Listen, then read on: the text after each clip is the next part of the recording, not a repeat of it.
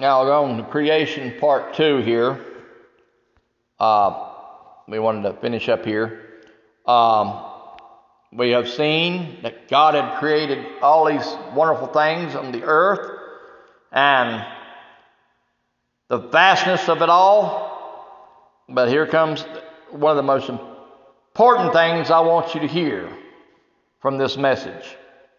In Psalms 139, verses 13 and 14.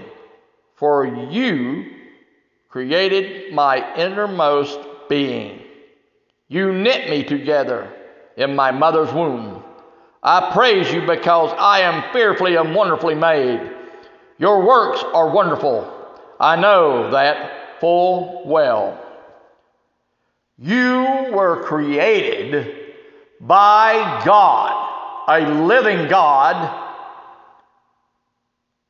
created you in your mother's womb.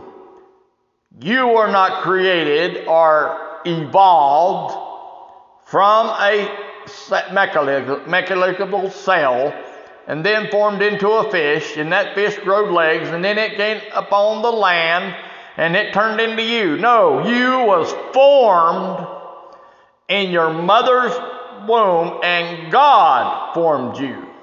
You are wonderfully made. Your works are wonderfully, I know that full and well. And then we go down here to Hebrews 3 and 4. For every house is built by someone, but God is the builder of everything. Now here's my message coming down the pike. We're going to end this soon, and I want you to listen to this. For in the womb you was created, a man or a woman, and then that man and woman grows up from a child to be a man or a woman.